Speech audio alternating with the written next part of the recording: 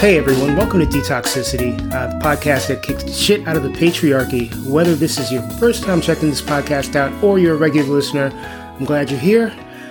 Welcome to this crazy, crazy world that we're living in. I hope that in all of this, you and yours are safe, sane, and healthy.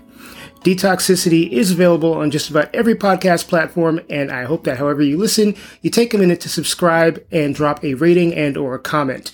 If you feel the need to check me out on social media, you can follow me on Instagram at It's Mike Joseph or on Twitter at Tis Mike Joseph. There is a Detox Pod newsletter. You can find the link to sign up at tinyurl.com/detoxpod. What's more, you can even email me at detoxpod@gmail.com.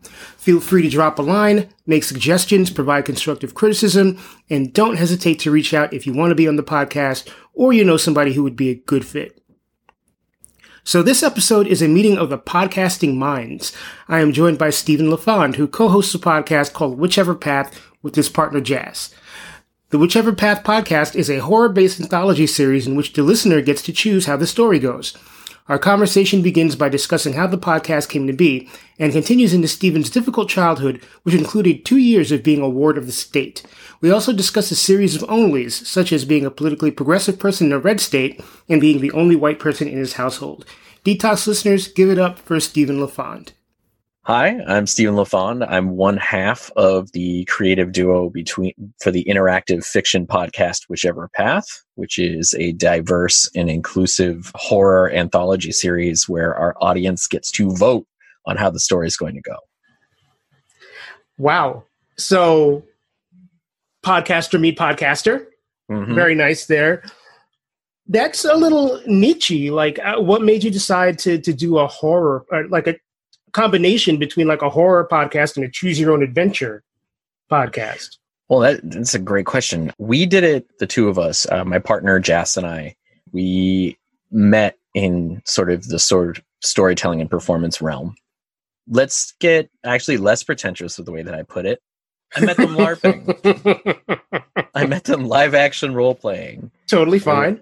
They were one of the, like we met over a fire. And then we met for real cleaning up, and then a friendship started. And then as time passed, not only did we start dating, but we both have been creating stories for a long time. And I always used to love Choose Your Own Adventure as a kid. And we both liked horror, but of course, we also wanted to see people like ourselves in stories that were genre stories as opposed to literary fiction. Okay. And about, I would say about middle of 2018, we were coming up with podcast ideas. And I had said, I think it would be really fun to, in the mold of some of these really great shows out there, let's try something way different. And let's pull people who normally wouldn't think that they would be listening to horror or listening to sometimes we're not even that scary. We're just macabre. But listening to these supernatural tales where there are queer, trans, black folk, like people from like the Latinx diaspora in Hartford. And let's tell the stories of New England people in their setting, in their actual communities that no one ever hears about. Because when they think spooky shit in New England, they think Stephen King. Sure. Right? And so instead, and I think that this is actually, I don't know if you ever met her around town, like when you were local up here, but she's in New York now.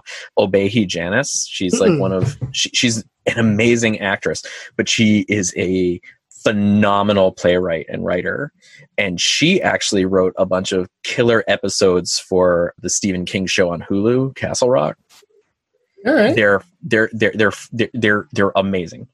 And she's always been someone who's inspired me.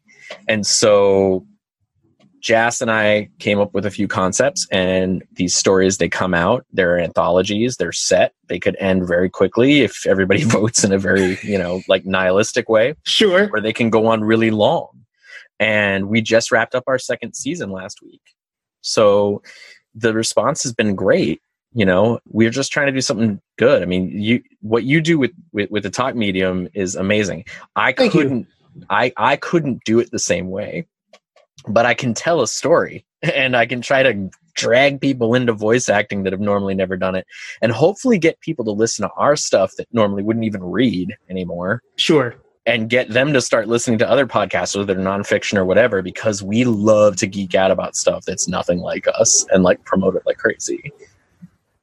So what got you into horror? Is that was that always like a passion of yours, or? I think that what got me into horror was growing up, the world was frightening. It still is. It still is. And one of the things, I don't know, there's a Clive Barker movie called that was based on a Clive Barker book, and it's called Nightbreed. And Nightbreed, for a younger queer kid in Hooksett, New Hampshire, who everyone already knew was off at the moment of like age 6, I got to see that movie very early, and it left an impression on me because through characterization, we learned that the true monstrous people out there aren't the ones who are looking different or feel different or could turn to smoke, if you want to get literal, but the people pulling on the strings of a systemic status quo that's meant to bludgeon to death anything that strays. And because I had similar experiences to a lesser extent, it related to me. And so sometimes with horror, like I'm not going to say like in like a creepy psychopathic way that, oh, like the slasher killers. No, that doesn't respond to me. Okay. But the characterization sometimes of the unknown as a more three-dimensional person than some of the stock other things. Like I loved the idea of taking spooky shit and throwing it on its head. I think I loved Frankenstein for that reason. I saw the movies when I was a little kid and I was like, okay, he's crazy and he's like beating people to death. But then when you read the book, he's like, all I wanted was love. Right. All I wanted was acceptance. And not only did my creator reject me to my face, but the world repeatedly rejects me. And I think that even when I started writing fiction, like later on and getting it published, it was mainly, literary fiction. It was about, real people making big mistakes and paying for them or not. And then suddenly, I think maybe in this day and age, I feel that characterization and for people to really like react to the truth of some sort of human message, sometimes having that element like that's a little bit magical or a little bit frightening can kind of drag people into being invested in the human element to it. Sure. And, my partner thinks the same thing. And so between the two of us, we keep finding these ways to pull people into, this kind of world where it's not morally relative, but it makes you rethink the consequences of a lot of actions that we all take. Is that something that is getting reported back to you as you go through these stories? Are people communicating this? Mm-hmm. Yeah, I've been. I think one of the biggest compliments we have is we have a character that actually normally they're all standalone stories, but in the last storyline we had a recurring character who is of Jamaican descent, who she went through hell almost quite literally in our second storyline, and she returned. And one of the sweetest things we had gotten was a bunch of feedback reviews from this one woman who then went through and reviewed all of our podcasts, like every episode. Wow. And her biggest thing was she was tweeting about it. Her name's MJ, and she runs this really cool psychic story called, or where it's kind of like the Oracle of Delphi in modern times. Okay. And it's so dope. I love it so much. I'll send you a link. Yeah. But what I love, but she said that Michaela meant so much to her because she was everything in a woman of color that she probably needed when she was a teenager, because she's of Asian descent, but also she's never seen herself in anything. And then out comes this smart, capable, woman of color, like this black woman who finds a way to turn mysticism on its head and change the game and in one story, you know, save someone dear to her, and in another one, be able to help other people in a similar situation. And we kept hearing that, like, from other people. Like, we've had ace characters, we've had, you know, gay folk, we've had and the representation, we get the people who actually are actors, like, and we work with them with their dialogue too, but we get the actors of color, we get people on the LGBTQ spectrum. You know, we're in it, but we're also not all of those things. Sure. So as our show grew, I almost said grow. That's funny. As our show grew, so did the interest and the casting. So then we were able to suddenly tell stories with people who, you know, honestly, you don't get their perspective, or if you do, maybe it's extra. You know, it's extra like me. It's extra pale. Like, right. You know, it's a blue-eyed guy's words coming through in his experience, but through an actor of color. And I think that's a little rough, you know? And so we have people read, they talk about authenticity, they get to play with stuff, and together we all tell this story. And then with our audience, who's often made up of the people that we're telling stories about, they are also guiding this story based on how they feel and their presence. And that has been revelatory, really. I mean, like, to me, because people have a hand in it. I do think that sometimes people will take safer choices because they're invested to make sure that, you know, someone like them wins. Yes. But at the same time, there are very human choices. We give very weird, cryptic choices based on how you would morally react to something. We don't just go, do you shoot a guy or do you let him live? We actually are like, you know, how do you feel about X or Y? And then people decide what they think the character would do and live with the consequences, I guess. You know, one thing that's striking to me is you talk about a genre like horror, and you talk about fiction writing in general, and it's amazing to me, now that I actually sit and think about it, how few of the characters represent walks of life that are not straight, white, cis, male, or, you know, to a lesser extent, female. Yeah. And also too, like, I don't think I've ever seen a single, like, and it's getting closer, but like, even just like, even the folks we know that are non-binary, like, who do they have? Right. And like, you know, I feel like what we've been trying to do is show that ultimately that doesn't matter. Like, and yet it does. So it doesn't. Right. We're doing the idea of you're wrong to ignore it. But if you don't think that this person is going to have a human reaction to something, you are doubly wrong. That there's no model version of someone. So therefore we try to do that. Like, I mean, I think that that's an important thing. The one thing that we do kind of promise you is if there's a white supremacist in our stories, they don't win. As they never should. That's right. As they never should. Right on. And actually in how in long term, I truly believe this, you know, even though it's rough, because, you know, a dying snake can still bite, but I don't think white supremacy can ultimately live. Its shelf life it's numbered. Now it's still deadly and it's still around for all of us, but demographically and also time, not on its side. That's my hope. That's my hope too. That we're in the waning days. And that's the dangerous part, I feel, is waning days or when people are desperate and they feel their back is against the wall. Oh yeah, absolutely. Fucked up shit, man. Absolutely. I feel like Trump is essentially the Emperor Skeksis dying on his bed and like still like hitting at everybody, including the other Skeksis before he passes. Yep. That's my Dark Crystal reference for those of you that know. For anybody who was born after 1986, I sort of am sorry. I feel like there is a pretty high nerd quotient going with my listener base. Well, I mean, I was a fan of Pop Blurred, so thank you. So I feel like you're preaching to the choir here, Steven. Is what I'm trying to say. Thank you. Now let's talk about you. Okay, sure. A word that I heard you mention a little earlier that sort of struck me was off. Yeah.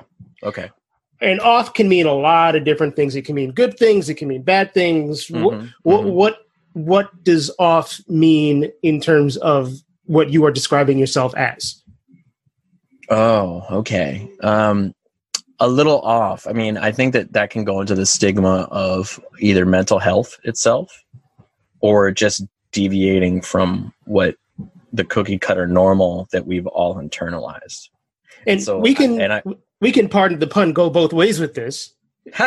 Yep, we can, we can have three options. There you go. So yeah, I mean, just talk about what that meant to you as particularly as a kid. Because I think, speaking from my own experience, I certainly have always felt off. Yeah. And you had to come to terms with it with the help of a lot of things, namely therapy. Yep. But what was your experience like in terms of offness, I guess, or being different, or Yeah, I was raised by, when I was born, my father hadn't turned 18 yet. Oh wow. Yeah. So my parents are, 19 and 18, like years like older than I am, really. Wow. And so I was a prom baby, essentially. Like I was at the prom, but I didn't come out until a few months later. I don't know why I'm wowing, because my mom had me when she was 19. So yeah, so Yeah, I know the deal. We have that. And they were like up here in New Hampshire. They went to Catholic school, and it was like in the 70s, and then so the next thing was that we got like some weird tiny small home, and because they're Caucasian in the middle of the woods, you can get a farm loan in order to get a house. And and then maybe you plant a garden, and then you're well within your rights to keep it. And the problem was like, they were kids, and I started talking before I could walk, apparently. And I started reading, thanks to my mother, before I started kindergarten, which didn't translate well for socialization, I guess, when I got to kindergarten in like a small town. And I was curious about things that children weren't curious about. I was small, I was thin, and I was quick-witted, but with jokes that adults understood, not kids. So I'm sure I was a real joy for a lot of those boys and girls. And it led me to basically just get really internal. And my father, who I have a decent relationship with now, had a hard time reconciling a smart child who understood big words but was a kid. So you'd get a lot of shit at school, and you get teased and you get picked on. Then you go home, you're just trying to freaking unwind, and your father is holding you to a standard that someone who should have their first job should have. Wow. Okay. In what sense? Well, I mean, like, everything I did was idiotic. Everything I did was strange and fucked up and weird. And why would you think that? And things like that. Like, it was not great. And I stress that who my father is now versus who he was then it's another thing we'll talk about, because I'm obsessed with redemption, which is a big thing in our stories. It was extremely unhealthy. And then around 13 or so, I had a bully that was incessant and like merciless. And it was even more painful because we were pals during the summer because nobody else was around. Mm-hmm. I think he had a crush on me, to tell you the honest truth. That is really entirely possible. Because he doubled down on hating me once we got back into school. And this is in the early 90s, so pre-Columbine. I had enough. I was feeling terrible. And I brought a weapon to the school dance. And I got caught. Nothing happened. I got caught, I'm 13, which got me a trip to a hospital, which then got me further into the system, which then led to me not being in my parents' custody for 2 years. Oh, wow. Okay. And I was in a group home for about 18 months where I learned a lot about trauma. And for some people, I feel like one of the nicest things I try to do is there's this sort of that therapy speak that can be helpful and not, where it's like, don't compare your pain on a scale. Yep. And yet there were people who went through things far worse than what I went through, or had done things that were frighteningly transgressive to their siblings or strangers. Mm-hmm. And we were all in a house together and trying to learn to deal with our feelings, because the next stop could be jail or worse. And most of my stuff was internal and reactive. And I remember thinking, holy shit, like during that time, that like, is this it? Is this my life, essentially? And the one positive male role model I had most of my whole life was my grandfather. And I remember him saying, around the time I was 14, I was on a weekend pass, and he was like kind of teary-eyed, and he's like, you never had a chance.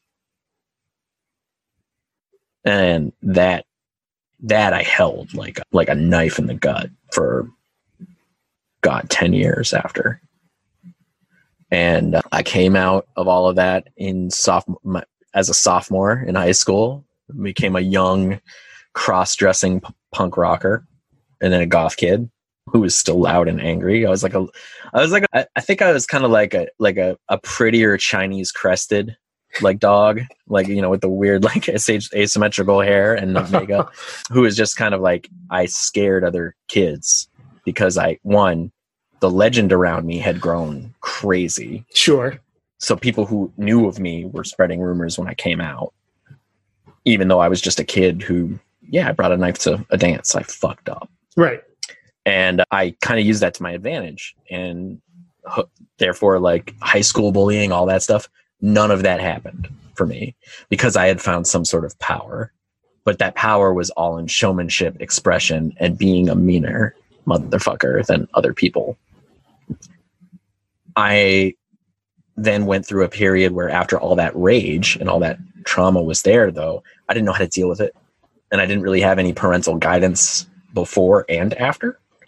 So that led to, a few lost years in my adulthood. Like right after high school, I knew not to go to college because I literally had only been in high school for 2.5 years. Mm-hmm. So for me, I was like, well, shit, why waste money? Why waste time? I don't even know if I'm going to live to be 22. And again, I was obeying the law, more or less, really. I was a teetotaler until I was probably 21. Okay. So like, it wasn't like I wasn't abusing substances or anything, right, but like I was loud. I was promiscuous as heck, and I didn't like when people fucked with me. So I would get creative, write half musicals about why some guy sucked that I worked with, shit like that. But I also surrounded myself with people who were similarly scarred. But that becomes a scary echo chamber that can be really toxic. You can wind up defending somebody who was legitimately sexually harassing a bunch of people at work because he was your one friend that you finally met. Right. And as people would get exposed to be more monstrous around me, that gave me a fear that I wound up, actually around the time you met me and everything else, having severe panic attacks about. Because for identity, I was starting to heal and become a better person. And I was afraid that some of the monstrous things that a lot of these men that I knew had done, that I had been friends with, that I felt I co-signed just unconsciously what they had done. I worried, is this within me? And it led to it destroyed my first marriage, I feel. And I feel like it also fucked up a lot of friendships that I think were okay, but I was trying to protect myself. And again, I never had a model for how. It doesn't excuse being a dickhead, though. And I think that that's the thing that everyone needs to take. It's like, I do think that we can look at people with empathy and still say, you fucked up. And I make sure to look at where I fucked up. Maybe I look too closely, but that's what therapy's for now. Yeah, that's true. How do you, forgiveness and acknowledgement are weird things. And when you're supposed to be, or the narrative is that you're supposed to be stoic and rigid and impervious to evolution and change. Yeah. How do you reject all of that and then, become a forgiving, become an empathic, become a fluid, evolving human being? How does that, particularly when you don't, like you said, like you didn't have a chance, like you didn't have people before you to sort of show you what it's like to be this way? I think one of the things that I can be proud of, like, again, like my grandfather actually had a lot of empathy as a human being. Even when he said dumb stuff, he knew if it could hurt somebody, he'd want to fix it. I mean, he was a deep thinker, and my grandma was like that too. And my mom and dad, bless them, like, I think they have acknowledged where they had gone astray in themselves. But I remember very clearly always being aware that if you did wrong and you never thought about it, that was what I was afraid of. Because I feel like the shit we do when we're not thinking can sometimes be the worst. 100%. And I never stopped thinking, and I could actually observe other people getting hurt for bad things. And I would be like, don't do that. Don't be that person. And when someone would ever acknowledge, like whenever somebody could get past the thorniness that I had at one point and be like, you hurt me. Holy shit, man. I would change completely. Cause like, I was like, oh my God. Cause I just thought you were being terrible to me. So I was being defensive, or I thought we were all joking around like that. I had no idea that me laughing around with this dude, John, when I thought you guys had some sort of kidding around relationship, turned out he was harassing you. I didn't know. And that made me think, holy shit, what other things could I do? And I think that maybe, the fact that because I knew how people could be hurt, because I had been hurt, I've never forgotten other human beings had it. I also never trusted good people. What does that mean? Well, Mike, I never trust anyone who tells me they're a good person. Because anyone who is telling you they're a good person, and I've been guilty of saying it when I'm trying to keep myself from jumping off something. I'm like, I do good things, blah, blah, blah. I still think about, but I'm saying that because I know I've done bad things. But I feel like when people are telling you they're a nice guy, as Jazz says, fuck nice, I want kind. Amen to that. Hannibal Lecter is nice. And he eats people. Yeah. And like, that's the whole point, right? Like, right. There are people who are nice that, don't have the best intentions. They're just very well-mannered. And I felt like church, football team, popularity don't get me started there. All that other stuff. And I've actually had a total turnaround on faith that I support people who believe they can walk the walk. But I had been raised a Roman Catholic in the North. So I don't have to go far to tell you, you could see the bullshit before they would even talk about it. Mm-hmm. And so for me, I used to always watch that, and you'd see these Bible thumping people who were just lying, or they would using it as an excuse to be shitty to people. And so when we talk about the monster side of things, again, I was reading, Frankenstein, and I'm like, if that's your society, if that's what's good, fucking count me out. Because everything you told me is a sin you're doing, and I don't want to do those things. And everything that I need to do in order to be accepted by you means I've got to purposely step on the neck of somebody else. So my big thing was to go after bullies or people I thought had wronged me. The problem is if you do it too well and too effectively, and your slights aren't clearly defined as like top tier shit, you can be fucking terrible. Yes. And then you try to overcompensate. So then you become a total pushover, and nobody taught you that pendulum doesn't need to swing. You can find that mean, you can find that balance. And I'm still trying to find it. I feel like I'm closer than ever. It barely moves, but geez, man, I get worried, like I know there's people I've hurt. And I think that that's also why my art is like that, is that you have to put in the work. Like I try to put the work in my life, but I also try to focus on people who need to, like, I try to focus on people who have also seen that. And like redemption's a big theme in my life, because I feel like one of the things that we all get, and I don't know if you can relate, but if you survive trauma, like real trauma, there's a guilt that comes with it, and that you still feel like you kind of earned it in some way. And I think that I kind of, like my past is sometimes that cut in the inside of my mouth I can't help but stick my tongue in. Mm-hmm. Oh yeah. Go ahead. No, I was saying, first of all, you are pinging so many I relate strongly feels with this conversation. And as someone who has been traumatized, and as someone who has to whatever degree traumatized myself, there is a lot of stuff going on in your head at any given time.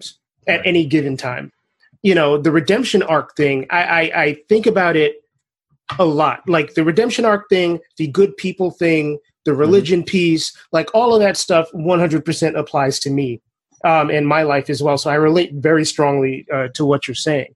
And I live inside my head a lot.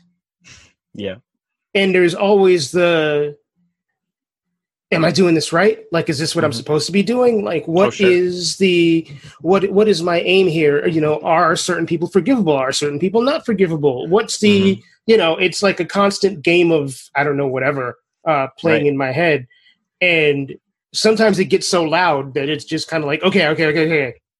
We got to just figure out a way to get all this shit out of my head. And, dealing with that noise it can be, can break you. Oh yeah. Actually the reason why when I wanted to do the show, I had actually come out of an episode of a lot of, it's been periodically happening because you get exhausted and there was that self-loathing, there was that shit coming in and that desire to kind of make amends, like almost like a 12-stepper with people that, either have already forgiven me or like we've kind of reached an impasse, or it's just, why would I reach out to them? Because really, why do you want to just Kool-Aid man your way in selfishly to be like, hey, prove to me I'm not bad? Right. They don't need that. Right. And so I wanted to take this because I felt like a lot's been happening. And in the world, I think that a lot of folks too need to, and men especially, need to be able to own their shit and not be like, okay, it's done, slap your hands, let's get moving, but be like, no, you're right. I think that we can be better. And you don't sound like, like the right would call you like some beta cuck asshole, like some like weak man that the alphas need to get, like that's not it. Like it's the idea of if you really want to be centered in your masculinity and not be some like, coded language, predatory, self-deluded ass, you need to really fucking take stock of what you're doing. And you also have to kind of sometimes take that boulder off your chest and be like, you know what, in my present, here's what I'm doing. And here's where I've been. Here's what I'm doing. Here's where I plan to go. And just keep trying to be better. It's like awesome practice. It's like whether you're learning an instrument or whether you're, learning it.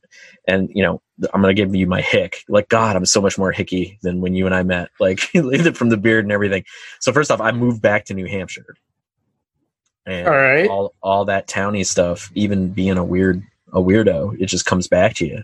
But I was going to say, one of the other things I would say, practicing, whether it's like music, whether it's your art, whether it's shooting.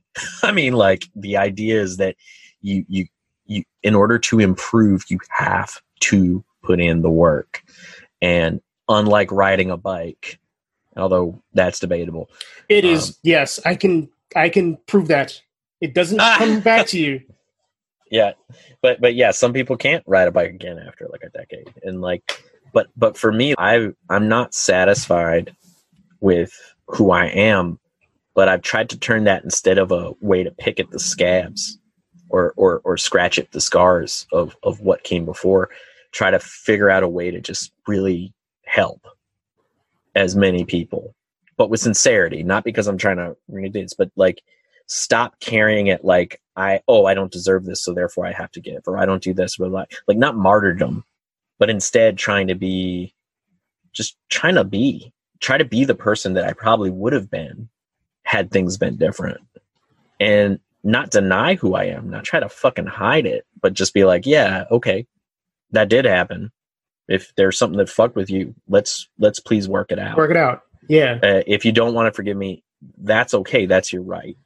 But also, luckily, we're not talking felonious crimes, and we're not talking about trespasses that, but there's even stuff to be said for those folks. I think that they can work their way to something else. Yeah. I think everyone can until you die, but holy crap. Yeah. Like I think about that all the time. And like, I'd like to be a good neighbor. Aww.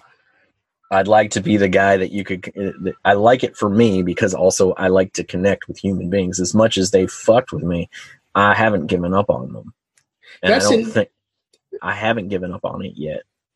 And some people completely check out, but I think a lot of my anger is gone. Not the righteous anger for the shit that's happened in the streets right now. That is never going to go away. But I think that a poor me type anger that then can turn into a bitter hatred of stuff, that's gone. I don't want that. I disavow it. Instead, I think it's more important to, deal with pain as it actually is, and then allow myself to get angry about righteous things, but make sure that outlet is, a correct action. And, it sounds like I'm holding in the Hulk, but I'm not. One day I opened the door because I thought, what's that monster? And I opened it up and there was nothing there. And that took years of therapy to do. And holy shit, like I wish I had done it earlier. I wish I'd found a therapist I could trust better than the one I have right now. It took a lot of work. And it also, I had to be willing to just try to look at things that I've been afraid to face forever. And for people I've fought because my ego was in the way, or like I was insecure because I still felt like one day people were going to find out I was this scary fucking thing. They found out what was actually happening. And there are people in my life who I have apologized to for things where I have heard, no, you were in the right. You might have pissed me off, but I don't really think about that. And I'm like, oh shit. What's my problem? What's my problem? But I think that's it. I think that you get told something's fucked up in you for too long, you'll believe it. Sure, absolutely. And I think we forget that. I think we forget how powerful that is. And for some people, they either internalize it, they get victimized, or worse, they actually could become like the Frankenstein's monster and be like, yeah, I murdered your wife. Right. And then I'm like, And like, I think that I carried a lot of shame on the fact of being a teen kid who was ready to defend myself violently and drastically after months. And I don't think that guy's listening right now. I won't say his name, but if he did ever hear this, he knows who he is, and you're welcome. I forgive you. I hope that your drywalling business is going fine. I hope you don't wear a red hat, because now I get to hate you for another reason. Yeah.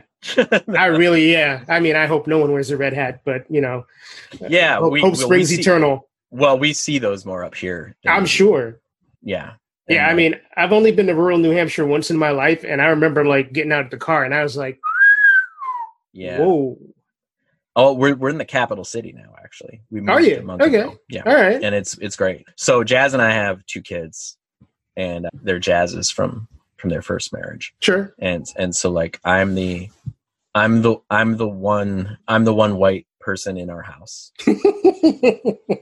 And I say it like that only because like one of the things that I don't want to do is, and with all apologies to Michael Rappaport, I don't want to be the Michael Rappaport of this relationship who suddenly seems that he's blacker than he really is. Yes. And I'm not saying that Michael Rappaport hasn't done good things, but whoa, man, dude. I'm younger than him, so that's why I'm just like, yeah. I mean, but you know what? I grew up in New York. I know a lot of people like Michael Rappaport. Yeah. And I don't doubt that he comes from a sincere place. That I agree with 100%. I just feel like he's putting it on a little too, like there's a little too much mustard on that. You know what I'm saying? I think that his bona fides for the good things that he's actually done are very real. And I think that he tells off the right people. But, you know, what the fuck, man? I don't know what Michael Rappaport went through when he was younger. Sure. You know, I don't know. I don't know what mean things people said. All I know is I'm sure there were plenty. But I'm going to say that, yeah, there are some missteps. And I think that maybe that's just because the world moves on for all of us. Like, there's going to be things that I say right now that are going to seem particularly enlightening that 5 years from now, you're like, I can't believe I said that. Fine. Yeah. No, I agree. The same way. I mean, there are tweets of mine from 5 or 7 years ago. I'm just shit. Ooh, I said that. Mm-hmm. Yeah, but, I mean, like, there were things that I was always just like, did that come off kind of, you know, like just intolerant and weird? Oh, there is one thing that always fucked with me, and this is really, really funny. Okay. All right. So, growing up, super white New Hampshire, actual organized racists in the family. Also, like, skinheads were a thing in the late 90s. Right. Okay. But I'm dressed up as, like, a goth prom queen. A good friend of mine is, like, almost full-blooded Native American hanging out with me. We have, like, a little coalition of stuff. And so I used to think that ironic racism, to make fun of these people who are racist, was funny. And then years went by, and, like, I realized that type of parody, when you're in a small area, all that's doing is giving license to people in the same small area. No one gets the irony. Mean it. Yeah. Right. Yeah. I mean, how? But also, I use the word irony, and I'm talking to people at 3 a.m. in a Denny's that are there every night. That's not gonna work. Probably not. Like not to judge. You know, and I love Denny's folk, man. But I'm saying that there's a limit to stuff that we can do. And I think about stuff like that, and I'm like, you know, not so great. You know, like, and also what I thought was really funny was then when we talk about sexuality, because, like, I think as a lot of people in my position is that, and you can do this when you're a white dude, is you can be like, it's none of your fucking business, blah, blah, blah. Like, and it's awesome, right? But I was out to my friends. I was never out to my family. And I still don't really telegraph it.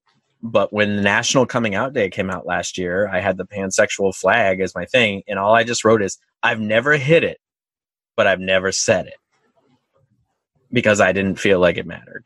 But right now, especially after 2016, it fucking does. Yeah, it does matter. Absolutely. So, and like the idea of me just kind of being silent and actually like acting like, titties forever. No, it doesn't really. It's not who I've been. And also, it's not that I want cover or anything, like some sort of bona fide. That's not it at all. It's me trying to say that there are plenty of people who have never been honest about who they are because they're worried of either ridicule or for that reason. And if I'm already standing out anyway, and I don't gain anything from it, you know, and also I'm in a relationship, like none of these things matter except for the fact that to another closeted person or to another person who's passing because they're hoping that, you know, the red hats won't notice them. Right. Dude, they fucking notice you. I'm sorry. Like, if you're not with them, all that means is you'll be like second to last. Right. And if you're with them, you'll be found out and you'll be last.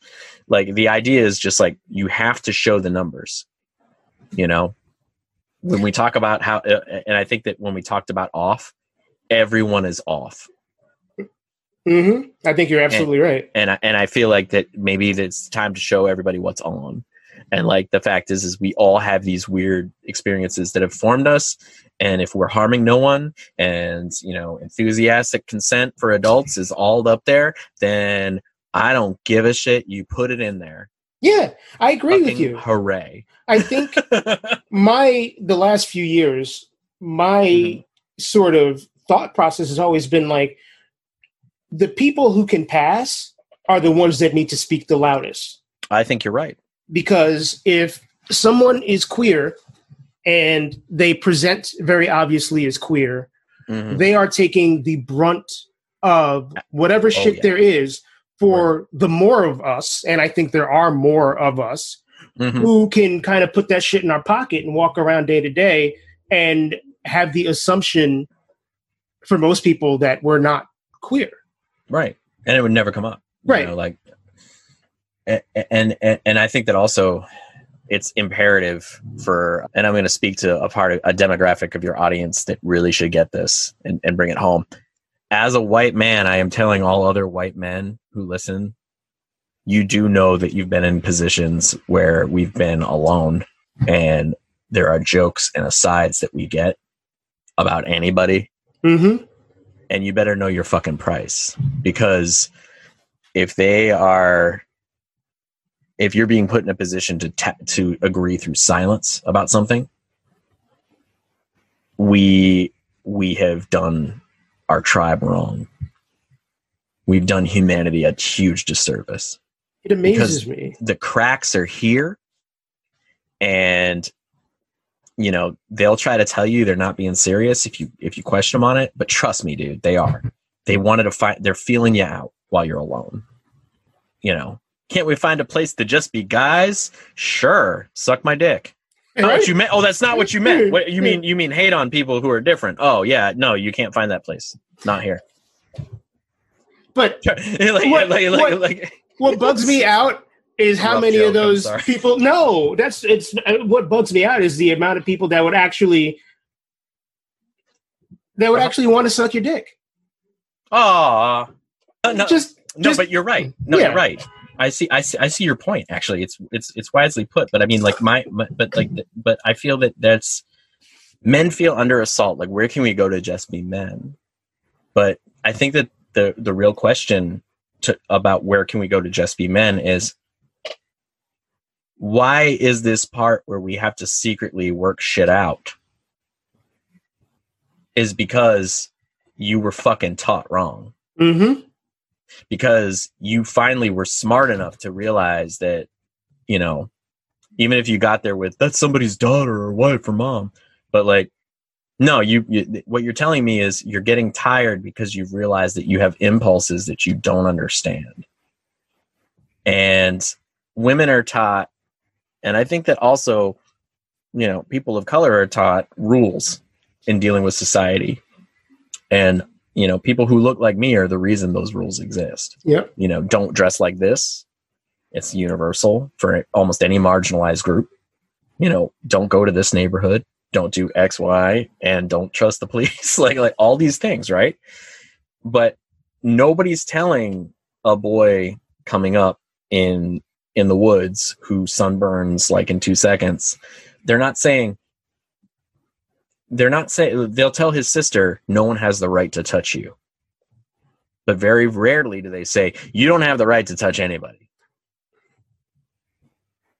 You don't have the right to slap a girl playfully on the ass. And although all the boys think it's funny and you're laughing right now, that girl's going to be like, that girl might laugh it off. Because again, I'm sure there's also women who are like, I'm not a victim. And that's awesome. Great. Maybe you liked it. And maybe we're going to read your weird Reddit slut confession one day. And that's awesome. You know, more power to you if that changed your life in a positive way. I don't think it did, but probably not. Like, who the hell am I? Except a guy who just is trying to say we could actually literally fix shit in a generation. And I think that the kids coming up now, the young adults now, even those men, there's actually some fucking tough fucking dudes who are like, no, you know, if somebody is even freezing or feels kind of weird, they have no right. Like, yeah, I'm going to leave them alone. And the fact that I'm beginning to hear shit like that more often, that gives me hope. But I don't want people to learn that in college. I'd like kids to be told in their health class, your body's going through changes and shit's happening. Theirs are too. They also feel weird. Don't add to that weirdness. They don't need your shit. You know, like that, right. That I feel like we could do that. We could do boys a better favor. Like, I feel like this, like a re-envisioning of a type of scout program where it's like, okay, we're going to teach you how to do all these fucking things.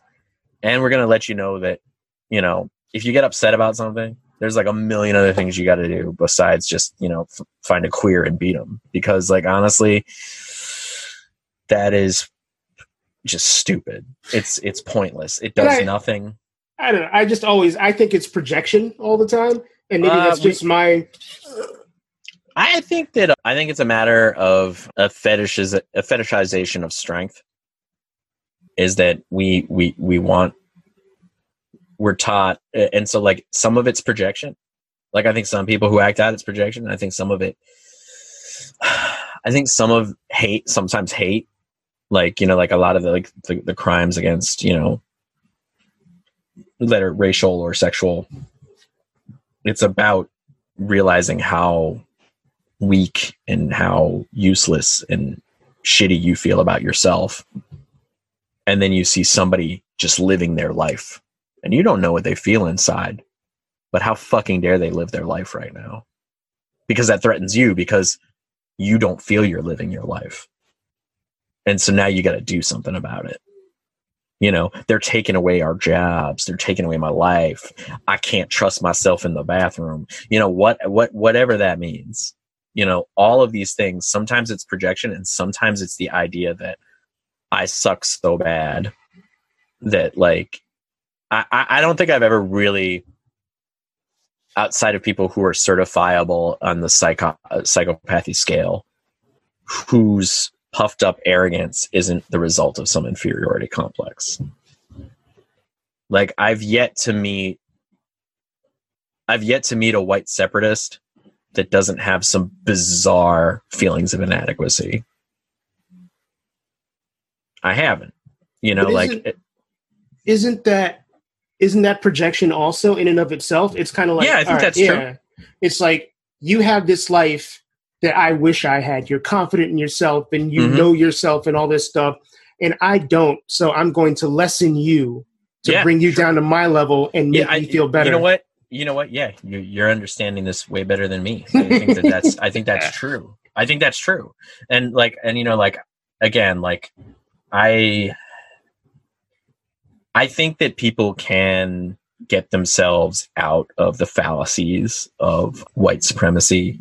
I think that misogyny can be unlearned without you becoming a pussy and like all this stuff that people say. Like, I think that the truth is that there are people that some of these alpha male weirdos look up to who were like queer, who were pretty moral and did some badass things. Yeah. Like, you know, let's not forget Mr. Rogers served in the goddamn military. That's right. Okay. Like that, like people should think about that. He was an anti-Semite, Roald Dahl, who wrote, you know, Charlie and the Chocolate Factory, because of course everyone has to be problematic. Everyone.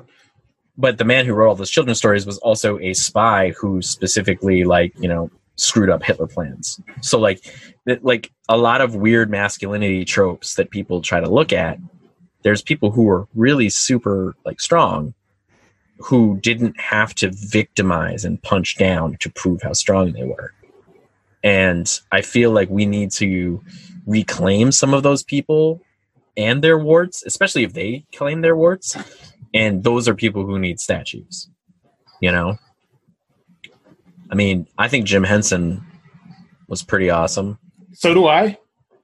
You know, I feel like I would love a statue of him. I would love a statue of Jim Henson. Yeah. Get on it, people. I mean, it you know what it reminds me of? It's why so many people love Eminem.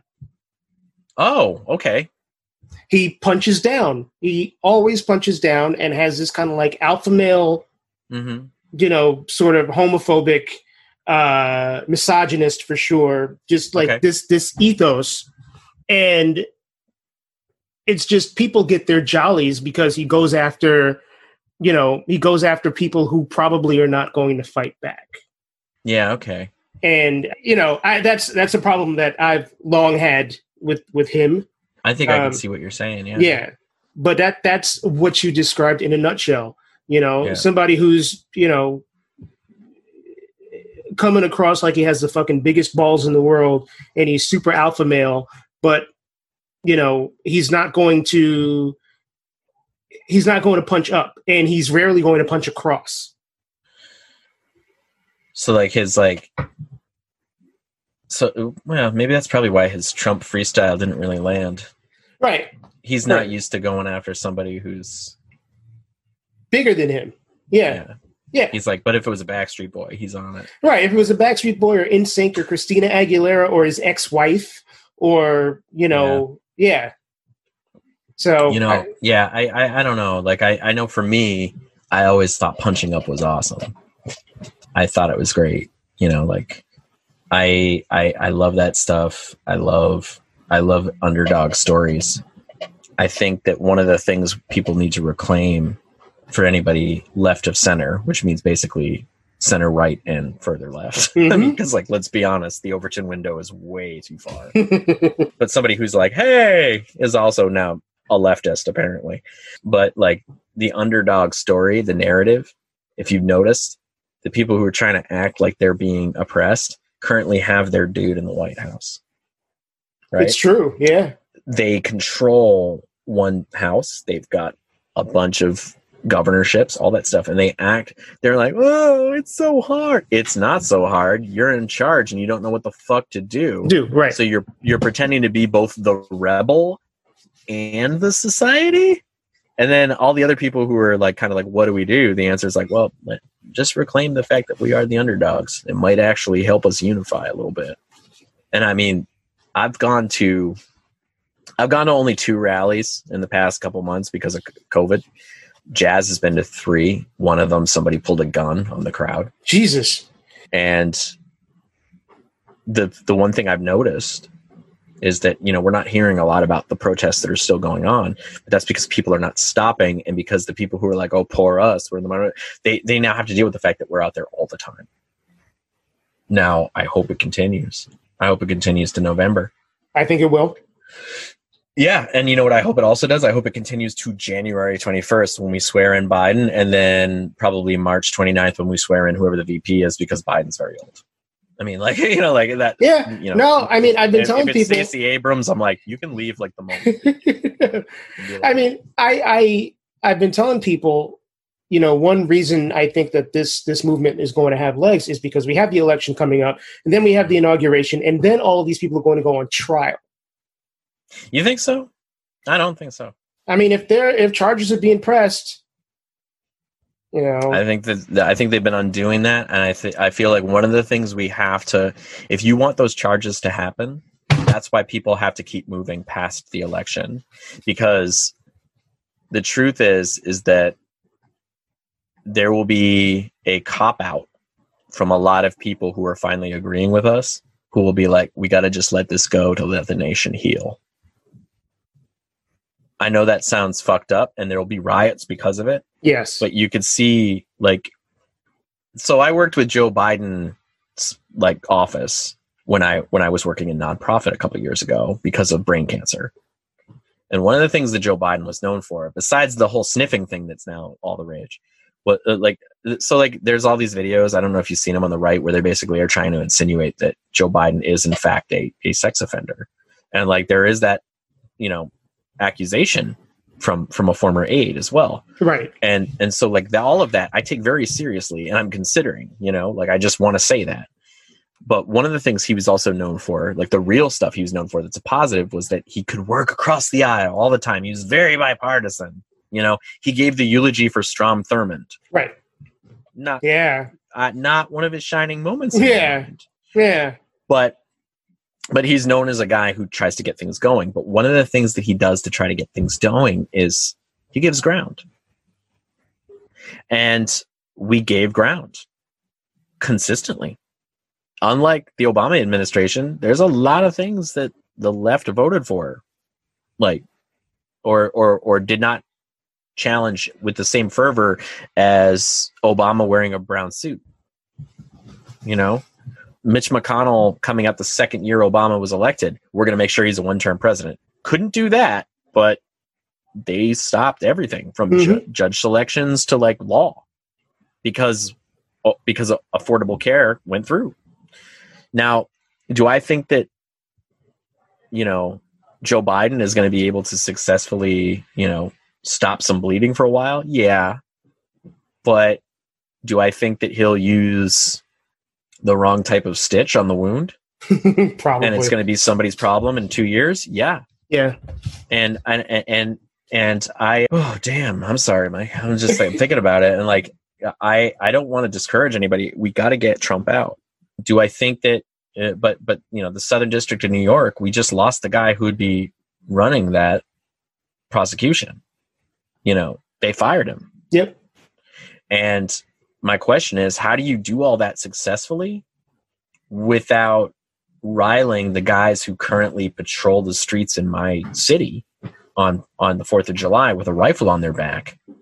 How do you get them to not suddenly start blasting the Hulk Hogan, I'm a real American, and going out and trying to pretend it's fucking Rambo time? Right. And but what you're saying about there will be accountability, I think some people are going to go down, because if the one thing that Trump is really good at is throwing human meat shields at his problems. Oh yeah, everybody goes under the bus. So maybe Trump won't be gotten right away. So on the optimistic side, what I hope is going to happen is people his speech writers and his enablers, their lives will be ruined because they backed this gross person. But what we also have to remember is there are people who voted for this gross person who also were gross. Yeah. And we have to be aware that these people some of them, even though you might not know it, are your neighbors. Some are your neighbors, which is like, what? But they are. Yeah. And they're going to come out of this. And one of the things they're going to say is, okay, fine. Can we all go back to normal? Fine. You guys win. Enjoy it. Nope.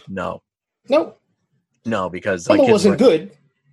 No, and I think that so I think that what I find actually heartening, and I know I brought the mood down, is hearing you say that you believe that there's going to be accountability and things like that. I actually that does give me hope. I hope it does give me hope, but I do think that it means that we all have to be loud and we have to be crazy about it. We have to be fervent, and we're going to have to start pushing on the Southern District of New York after January and be like, all right, do this. And if the president tells you, if President Biden tells you to lay off, you don't work for him, you work for us. You do it anyway. Yeah. You know what? Go after Barr first. My father, bless him, understands that Black lives matter. And it's good. He's a grandparent to Black kids. My mom went to the rally for Black Trans Lives Matter 2 weeks ago with us. Heard Jazz speak. All this. Wonderful. But there's a limit because they still have their white conservative friends. So they're worried. And I think that there has to be a way to bring those people around. And we're going to have to deal with those hurt feelings. And also at the same time be like, okay, but now's your chance. If you're really not like those guys, you can't support those guys. You got to let's just take them out. That's right. It's time. Bring on Monsieur Guillotine. Or was the guillotine feminine? I don't know. Was it? What? The guillotine can be. You are more well-read than I am. Yes. Yeah. You know what? Whatever pronoun the guillotine wants, chooses, yes. Yeah. Let them have it, and choppy. That is the way it should be. That is the way it should be. And I'm not saying, I don't know if I necessarily have hope, but I do feel like if things do not happen a certain way, shit's going to burn. Oh, so you're saying if we do not get answers, right, then the streets will be on fire anyway. Yeah. Well, that's that. I have a feeling that up here, for example, and again, I'm Steven's anti-white. I should say that. I'm not, actually. I can't be. Look at me. I'm translucent. You are fairly white, Steven. I'm very white. The color on my skin is the sunburn I'm getting from the lamp that's illuminating me. I am a Dracula, as my family calls me. Oh, gosh. And with that said, there's a small percentage of people who want to be militia, who want to do that, who are talking and threatening to pop off if it doesn't go their way. But they're also threatening to pop off if it does. And how can you be anti-government and then pro the head of this government? Because that tells me that your argument's not about tyranny. It's about making sure that when we play shirts and skins, that your team wins. And I'm not about that. I think it's dumb. Damn right. And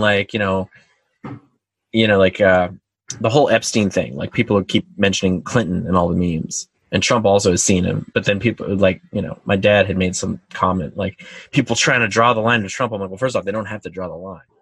I was like, but what I wanted, but what I told him, and he granted the point, is it doesn't have to be either or. You do understand perversion and abuse knows no party.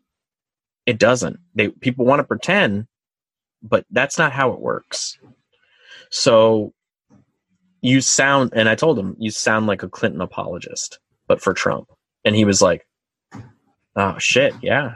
And I was like, and that's how I got through. You know, like he doesn't like Trump either, but he's very anti-Clinton, like most white people from like hashtag Clinton body count, hashtag lizard truth. But to explain, and then I said, it's like, don't forget one of the bigger donors in New York to Hillary Clinton's campaign was Donald J. Trump. Because she was wonderful until he went against her. Yeah. Until she had something he wanted. So he's a weird, gross old pervert. And like, you know, again, another thing for being white, and I know I'm like talking way too much, but like, no. I don't know if you noticed, but you should look at stills of Fox News pundits over the past 3 years. All the men have started getting spray tans. I'm serious. Like Sean Hannity is orange now. Tucker Carlson is tan in the winter. And that dude is like pasty fucking white like me. But actually, to be fair, Tucker is white. I'm white. Yes. Yes, that is correct. Yeah, that's correct. He's like, he's like, you know, a watercress cracker. We must differentiate between white and white. Yes. White. Yes. Jazz and I do a thing called Hot Sauce and Mayo. We do like a Facebook Live where we do like multiracial talks and like just try to have fun with each other. And we did a game where we talked about stereotypes that people might have about us that we have no idea why the fuck they exist, because like in our personal experience we haven't done it. Mm-hmm. And there was one where I had explained, like, I don't think I ever wore a pair of khakis in my life. I don't own them. And but you're like a goth, right? And I've never had a yeah. But now I'm like a white masculine adult.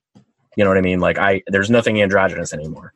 So like people could think, oh, maybe he's, you know, like I was like I've never gone golfing. You know, I've never done this, I've never done that.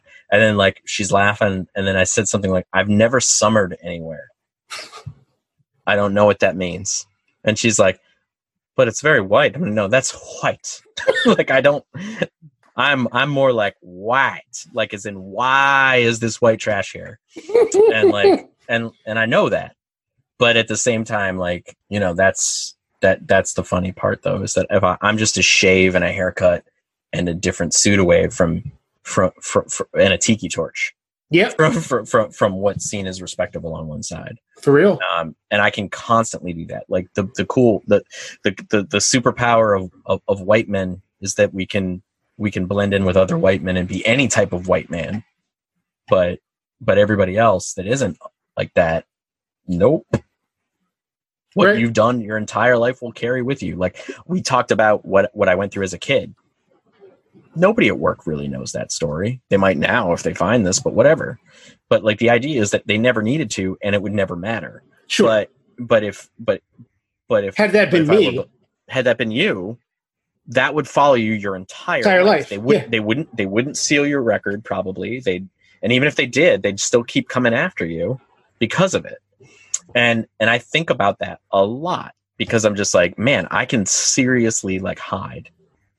And I think that, you know, I finally got what younger folks in their college were talking about of, you know, disavowing your privilege, is that I have to purposely take off that white camouflage and be like, no, I'm not with you.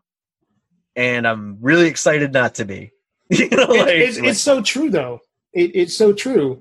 People, you know, you're welcome. You're invited to the party. Yeah. Regardless of what your background is. I was somehow led into the cookout, and I did not bring raisins in my potato salad. Thank God. and you know, maybe I might do something fucked up and bring like stuff with like sriracha in it, and they'll be like, I like sriracha. Okay, good. But Yeah. like, I mean, I've got weird ideas about food, but like, you know, but I'll leave the mayo at home. What do you suggest just in terms of like getting people to get their shit together? Like getting people to communicate properly and fucking have feelings and understand things about themselves and not be afraid of confrontation and forgive and all of that stuff that people who are evolved should be doing. Avoid convenient little lies to people you care about, not because they're covering something up, but because you just want to kind of have a decent moment.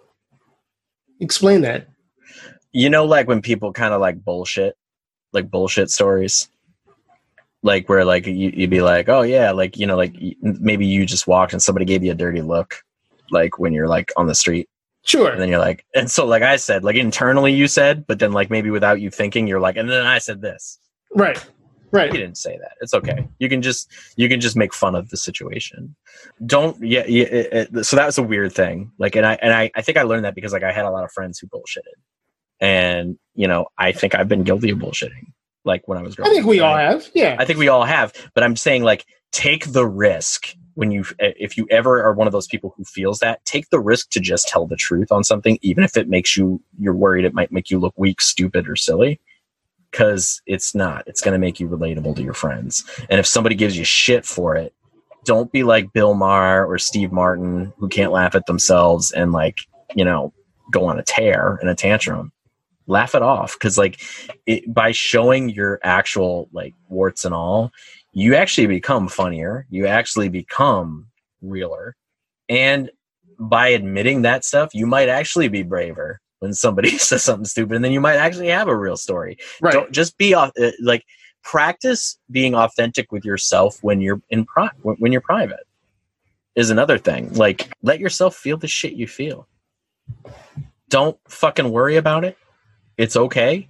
There are safe environments for all of it. And if you don't feel safe, it's okay to fucking tell somebody. That warning sign, like, try to find a friend that you know where you can say, look, I legitimately feel shitty. And it'll pass. Even if you know it'll pass, you can just be like, look, this will probably pass, but I feel this weird fucked up thing. Can I talk about it? I learned that works. It really does. And it's less work for my therapist. But also, if it's, what is it that Fred Rogers says? That's the big one. If it's mentionable, it's manageable. I've never heard that before, but that's worthy. Yeah. So if sometimes the hardest thing is to vocalize what you're internalized. And if you can actually do it, sometimes even as you're saying it, it doesn't feel the same. Because if you search for the words and it turns out that, yeah, okay, everyone feels that way. You know, you can feel a little silly. That's fine. But at the same time, somebody might actually like be like, wow, I've never heard it, or I didn't know. And it could actually lead you from letting that fester inside yourself. Let it go. Yeah. Yeah. Release yourself. Free yourself. And that inner voice who tells you that you ain't shit, you don't have to tell it to shut up. You can just be like, okay, let's see why you think that. Because I'm currently doing this, you know, like, and you know, it's a funny thing because sometimes that voice, you can kind of trick it into actually making something perfect. I want to thank Stephen for being a voice of light and for not bringing raisins to the potato salad, R.I.P. Chadwick Boseman. His journey is incredible and hopefully will provide some light to people out there going through tough patches as teenagers and young adults. For someone to go from you never had a chance to affecting real change through his work is big, and I congratulate and honor him for it. You can find Whichever Path podcast, which he does with his partner Jazz, at whicheverpath.com. The which part is spelled W-I-T-C-H, so I guess I should now spell the whole thing out. It is WITCHEVERPATH.com. You can find the podcast on Stitcher and Apple Podcasts and Spotify and most other places podcasts exist. You can also follow Stephen on the socials. He is on Twitter at Stephen Lafond, STEVEN LAFOND. I am also on the socials, by the way. It's Mike Joseph on Instagram, Tis Mike Joseph on Twitter. And if you want to email me, you can do so at detoxpod@gmail.com. Feedback is always welcome. Positive feedback, negative feedback, as long as it's constructive. And if you want to be on the show, if you're listening to this live, or rather listening to this when it premieres in October 2020, I'm actually not recording any new episodes for the rest of 2020 because I have a particularly large backlog. But if you want to get down and record a show at the top of 2021, I am here. So hit me up, detoxpod@gmail.com, or DM me on socials. So the goal, well, not the goal. One thing I've been trying to do with Detox Pod every week is promote a specific charity at the end of every show. We've got about 4 weeks left until the 2020 election in the U.S., November 3rd. And this is a very, very important election for reasons I am sure you all know about. I hope that you all know about if you are listening to this. I urge you, if you can, please donate, whether you are donating to your specific voting site, donating your time, or you are donating money to a specific race. The presidential race, obviously, is very important. And there are some Senate races that are leaning Democrat, and we have a chance to flip. And please pay attention to those races and donate if you can. And the states where that is happening include Arizona, Colorado, Georgia's a toss-up, Iowa is a toss-up, Maine, which is really important, North Carolina. So if you can donate to any of those, please do. And you can also donate to Vote Save America, actblue.com. There are tons of charities that you can donate to. I want to, because I forget to shout them out, I want to shout out Calvin Williams for doing the theme to the show, the beginning and the ending theme. Thank you, Calvin. If you'd like to follow Calvin on socials, he is at CCWII. And I urge you to listen to his radio show, Lush Vibes Radio, which is on Radio Free Brooklyn every Tuesday night starting at 11 p.m. And I want to give a shout out to Jacob Block for designing the logo. Jacob Block is a name you should be familiar with if you're a regular listener of the show. We have interviewed not only his brother, Matt Block, on the show, we've interviewed his dad, Dr. Daniel Block, and we have interviewed several artists on his label, La Reserve Records. So big shout out to you, Jake. And everybody, please vote. As always, I wish you continued health and safety. Thank you for supporting and listening to Detoxicity. As I often forget to say at the beginning of the show, I'm Mike Joseph, and I will talk to you next week. Peace.